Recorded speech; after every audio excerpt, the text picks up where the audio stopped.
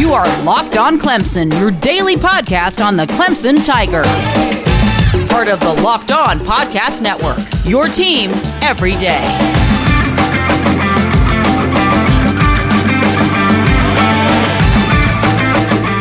Hey, Tiger Nation. Welcome to the Locked On Clemson podcast, part of the Locked On Podcast Network, your team every day. That's right, 5 days a week, Monday through Friday. A glance into Clemson athletics, including the number one team in all of college football. Going to kick things off today with some news and some notes concerning some injury updates that got this week from Clemson head coach Dabo Swinney, and a big one, big news coming out about the middle linebacker James Skalski. Have that for you in just a few moments. Also on this episode, I'm going to do a little midseason report, kind of look at a bird's eye view of what the Tigers have done through these 6 games. Who is the most impressive players? Who are the MVPs on each side of the ball? What's been the biggest surprises? What's been the biggest disappointments? And maybe what are the biggest concerns moving forward? Going to touch on all of that as these first 6 games of this season are under wraps. And then finally going to wrap things up at the end here with what is going to be the biggest test this week for Clemson against Boston College. And what is Boston College trying to get out of this game? I'm your host, Brad Sinkoff. You can follow me on Twitter at Brad Sinkoff. That's Senkiw. And please hit the download button, the subscribe button. Tell your friends about the Locked On Clemson podcast. And thank you so much for being a part of it. I'm a Credential Media member, have been for about 15 years now. And I am the deputy editor over at allclemson.com. I write on a daily basis for the Sports Illustrated Network, and I'm the co-host of the Press Box on 105.5 The Roar in Clemson. Let's dive right into the biggest news of the week, some of the biggest news of the year, as Clemson head coach Dabo Swinney announced Tuesday morning that James Skalski, the middle starting linebacker, the senior, the veteran, a guy who has been a big-time part of Clemson's success both last year and this year, will miss multiple weeks with a groin injury that is going to require a scope.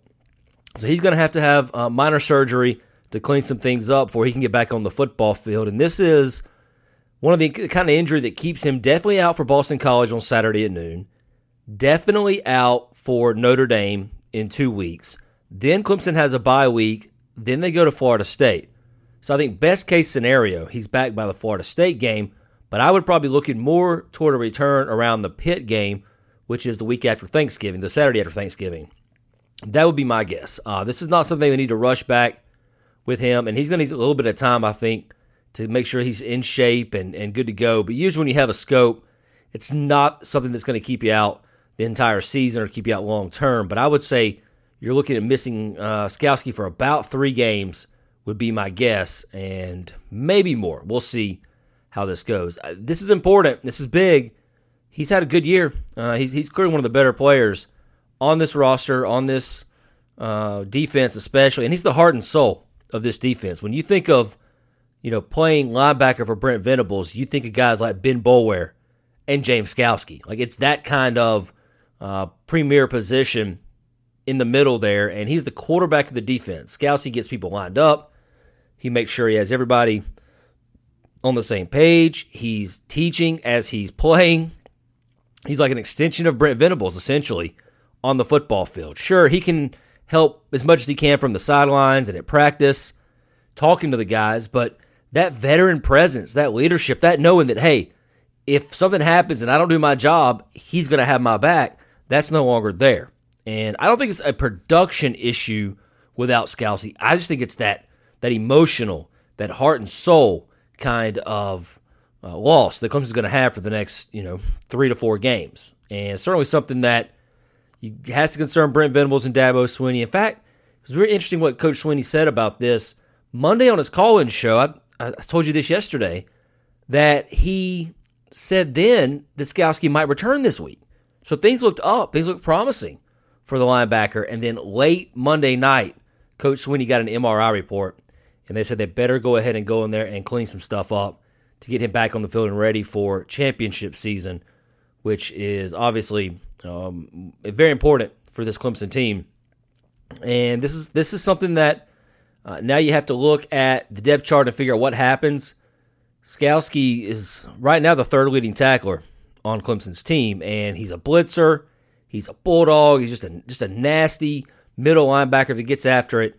Jake Venables will fill in that role. I think Jake Venables has had a pretty good season thus far. I know he hasn't had nearly as much playing time, but he's fifth on the team in tackles. So it's not like he hasn't done anything all season.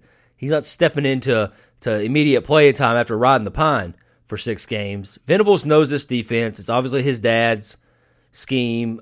He's been working and training under his dad for a long time. Coach Sweeney said that Jake's a little bit different than the defensive coordinator, Brent, his father. Brent's very I don't know there's a lot of words to use to describe Brent Venables.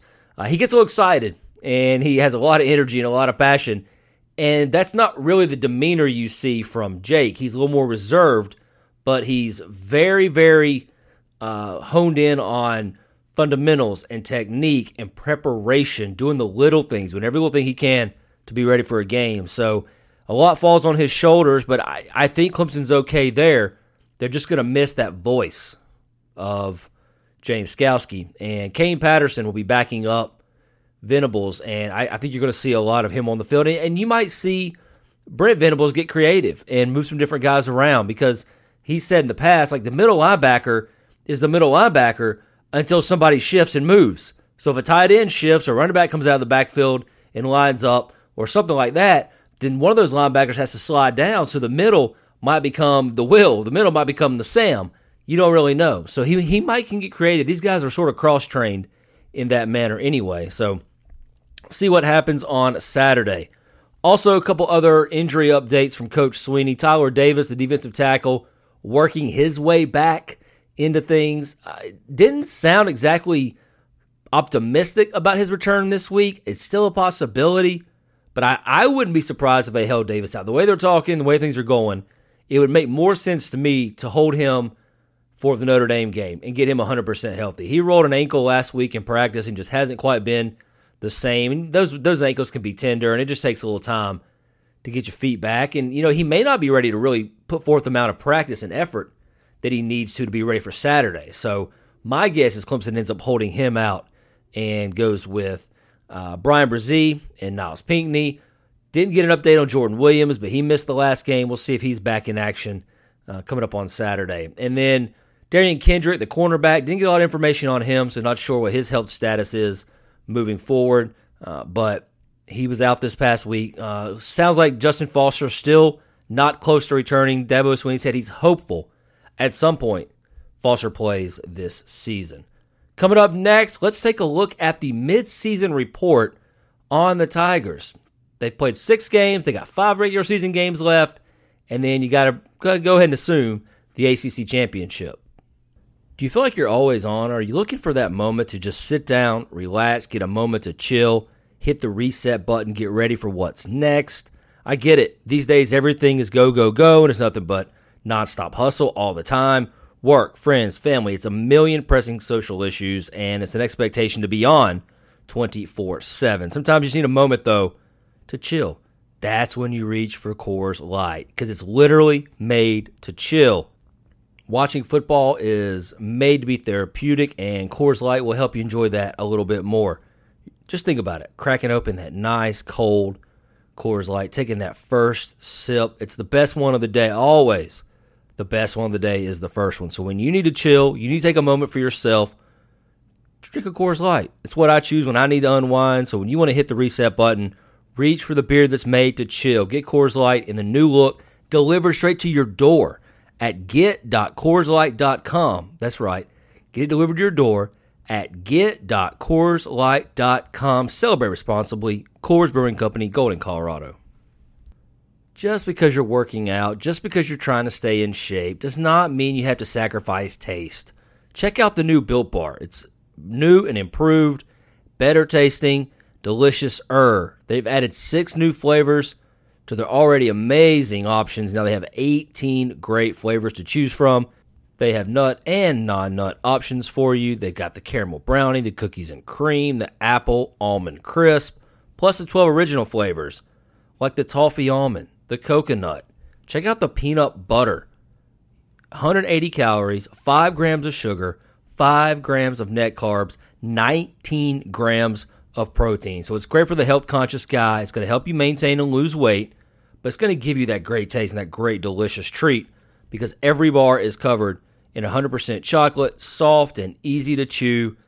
Go to BuiltBar.com. When you do, just type in Locked On in the promo code, and you're going to get 20% off your next order. That's 20% off your next order when you type in promo code Locked On at BuiltBar.com. 6 games down, 5 to go in the regular season, plus a very likely shot at the ACC Championship. That's what the Clemson Tigers have left, and this is where they are right now, halfway point of the season. A little bit of a different feel to it coming here near the end of October, right before Halloween, but still a lot of football to be played, important football to be played. So I thought it'd be a good time, though, to stop, take a minute, and take a look back at what they've accomplished over these 6 games. Clemson's offense, one of the tops in college football. Defense has played really well. Special teams has had some great moments, but not so great moments in protection.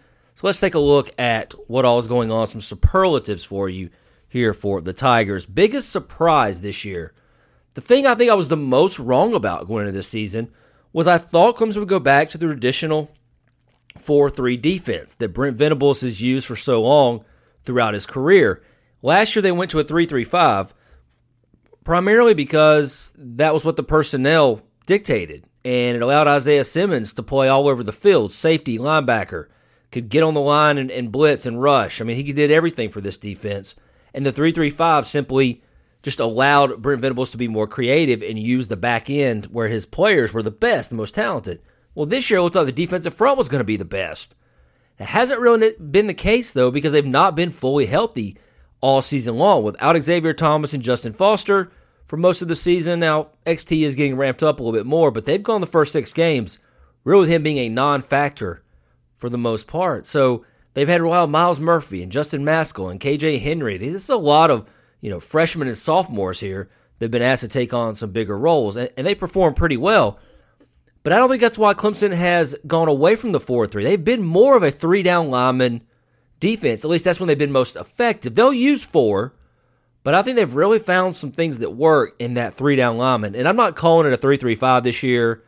I don't know what to call it behind them. It's 3 down linemen and a bunch of other guys back there. And Brent Venables will mix and match and get guys in different roles and in different positions. But the reason it's worked is a couple reasons. One, Clemson still doesn't give up rushing yards. I've been saying it all season. You just don't run on Clemson. If you only have a 3-man front and you start getting pounded on, that's a problem. You got to make some adjustments. That's not happening. Mike Jones, Balin Spector, James Skowski, now it would be Jake Venables. The linebackers have held up really well. And the 3-3 or 3 whatever has allowed Clemson to use their blitzes, disguise their coverages, put more DBs on the field when they need to, put less DBs on the field when they need to, and just get super creative where the offense just really isn't reading it well and knows what's coming. So to me, the biggest surprise so far this year has been that 3 lineman look has worked so well and been so effective. And it's something Venables is going to, not out of necessity, just because in a lot of situations, it's the best defense that they have. Biggest disappointment this year. You almost feel like you're nitpicking in some ways. Special teams is certainly one of the areas that I kept talking about was so good, and now the protection issues. There have been a lot of breakdowns there with the punt coverage team and the kickoff or the kick field goal team. So there's a lot going on there on special teams. But I think maybe, to me, one of the bigger disappointments was another area that I felt I was a little bit wrong on coming into the season. I really thought the offensive line would flat out dominate. I bought everything Coach Sweeney was saying, that this was as good an offensive line as he's had, and that these guys were going to gel and going to dominate. That has not been the case. I'm not saying they played poorly. That would be, if they played poorly, Clemson's probably not 6-0, and the offense probably isn't one of the best in the country. But I don't think they've lived up to their potential. I think they've got to take another step and really establish themselves. Defenses are giving them different schemes this year, okay? Without 2 stud receivers on the outside, without a Justin Ross and T. Higgins out there, there's a lot more stacking the box. There's a lot more putting a safety or a nickel guy close to the line of scrimmage and spying Travis Etienne and trying to stop the run. So they're taking on more defenders than they can block.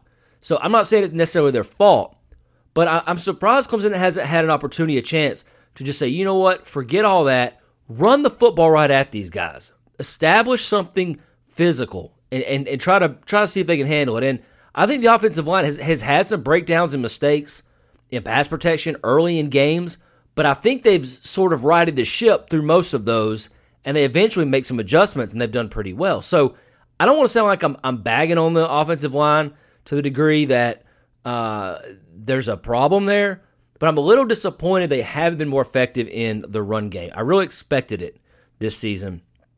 There's plenty of time to improve on that, and Coach Sweeney and Coach Elliott will admit that they need to get a lot better there.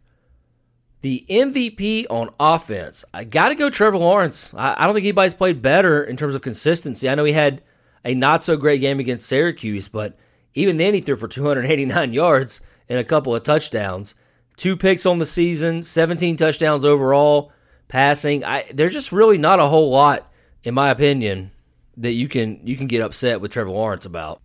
And really this offense has been centered around him. I know Travis Etienne, a major focal point, but I think Lawrence has just played a little bit better. And he's raised his game. I think that's the biggest thing. He's taken his game to another level. Even after last year, he was really good. Didn't play great against LSU. I think he took that personal and worked on his game, and you've seen real improvements in what he's doing right now.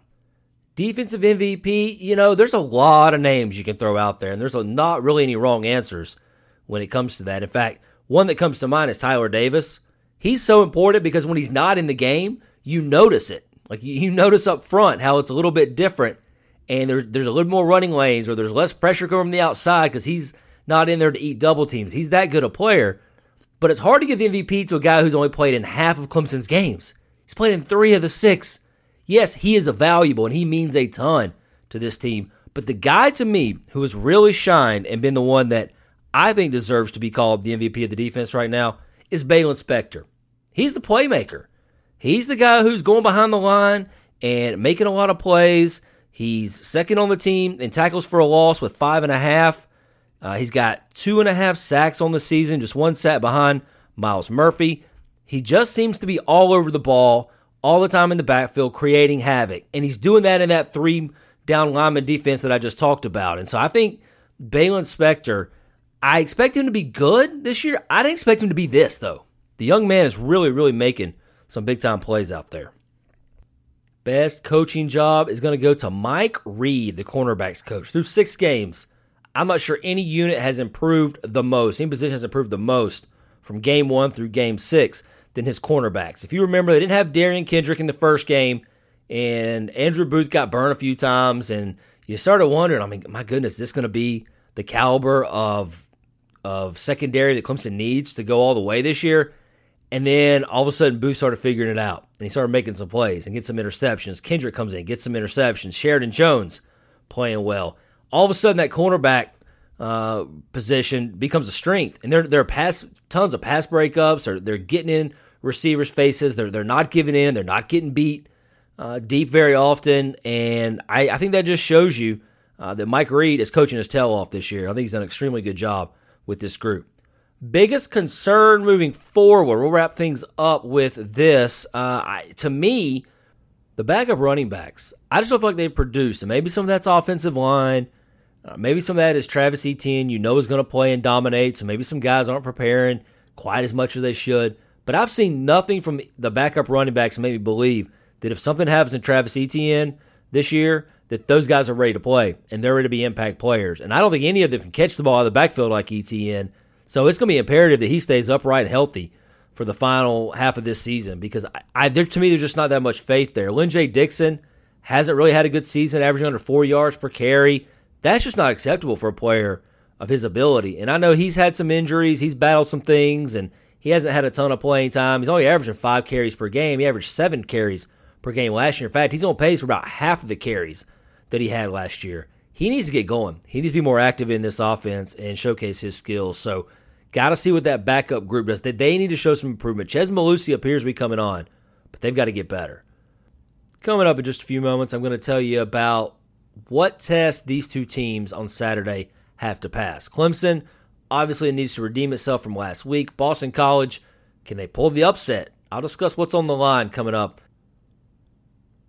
4-2, Boston College comes to Memorial Stadium on Saturday at noon to take on the number 1 and undefeated Clemson Tigers. And BC, pretty strong out the gate this year. They looked a lot better than a lot of people think that they would. And to me, they were sort of a feast or famine team. I said in the preseason that I felt like if they got Phil Dracovic at quarterback and got him eligible, it gave them a chance to be good on offense. And I had a feeling their defense would be pretty solid behind their new head coach, Jeff Hafley, came over from Ohio State, where he was a defensive coordinator, co-defensive coordinator.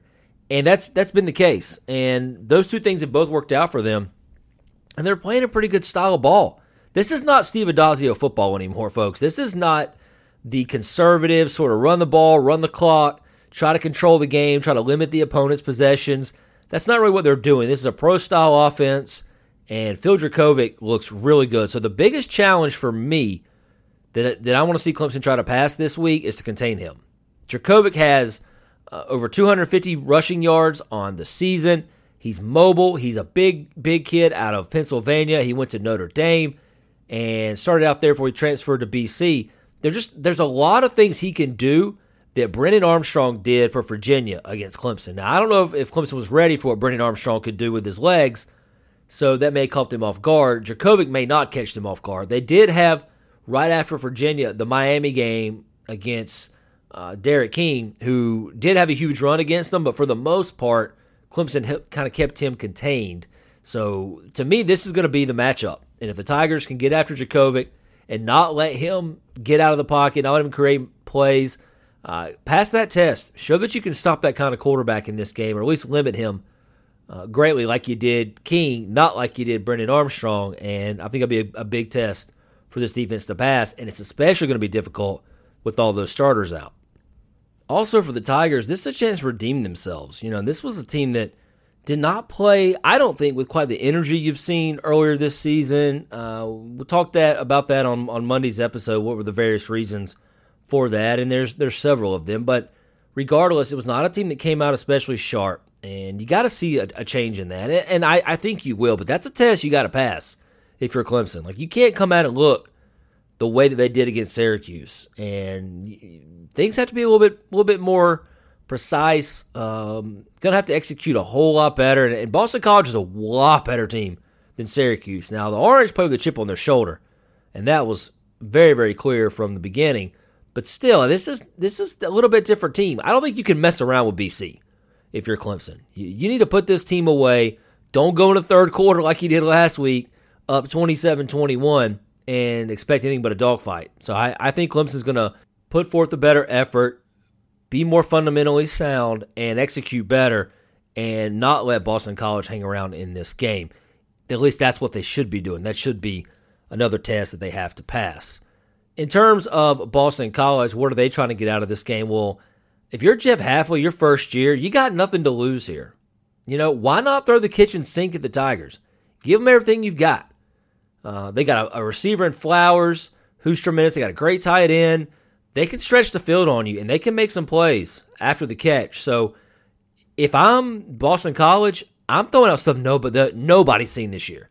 Saving it for whatever, down the road kind of stuff. This is the time to empty out the playbook and see if Clemson can handle it. This is sort of the Super Bowl for Boston College. They're not going to win. They're 4-2. They're not going to win enough games to go to the ACC championship game, but you can affect the ACC championship potentially by pulling off an upset here. I don't think they're going to pull off an upset as a 31-point underdog, but that should be the mindset of this team, and there's no reason for Boston College not to have that sort of mindset. And I think for Hafley in his first year, it's really important to kind of establish yourself against the big dogs. It's like a prison movie. You're the new guy. Probably not a great analogy, but you're the new guy, and you walk in, and everybody's staring at you, and they want to see what you got. They're sizing you up, seeing what you're made of, and they're going to put you to the test. That's kind of what he's walking into here. I want to see how he handles this team. Are they well prepared? Are they well coached? Do they give Clemson a ball game? Do they keep this under the spread, which they should? I feel like it's too many points. But is this a third quarter game. Maybe even get to the fourth quarter and still be in it. That, to me, I hate to say moral victories. I think it's a way overused phrase, but that would really help this program and establish something. And for Jeff Halfway to say, hey, I'm going to come in here one day with a team that just might be good enough, so be prepared. That's at least the test that I'm putting BC to see if they can pass it. Look, this is a good program right now. It's a good team. Adazio, I think, left a couple of good players behind. He brought in some good transfers, and Halfway's figured out kind of how to make some things work there at BC. And I wouldn't be surprised if they continue to get better as the season goes along, even after this game, because I think they are well coached, and I think they are well prepared. So a lot of tests. Obviously, it's a test for Travis Etienne, the Clemson running back, as he is trying to break the all-time ACC rushing record. We're going to talk about that later this week. This is going to wrap up this episode. I want to thank you so much for joining me. Coming up tomorrow, take a look at Tigers in the pros, and there's some good ones this past week that played really well. Also take a look at the matchups for the upcoming Sunday. And then also, we'll do a little fact or fiction and break down some things going around this Clemson football team heading into Saturday's game against Boston College. Remember to follow me on Twitter at Brad Senkiw. That's SENKIW. And please, give me some feedback. Let me know what you think of Locked On Clemson podcast. Let everybody know about it, and make sure that you hit that download and subscribe button. Also, check out the Locked On College Football podcast with Candace Cooper for information and updates on everything going around the game heading into this big weekend. Hope you have a great, happy, safe day. Talk to you tomorrow, Tiger Nation.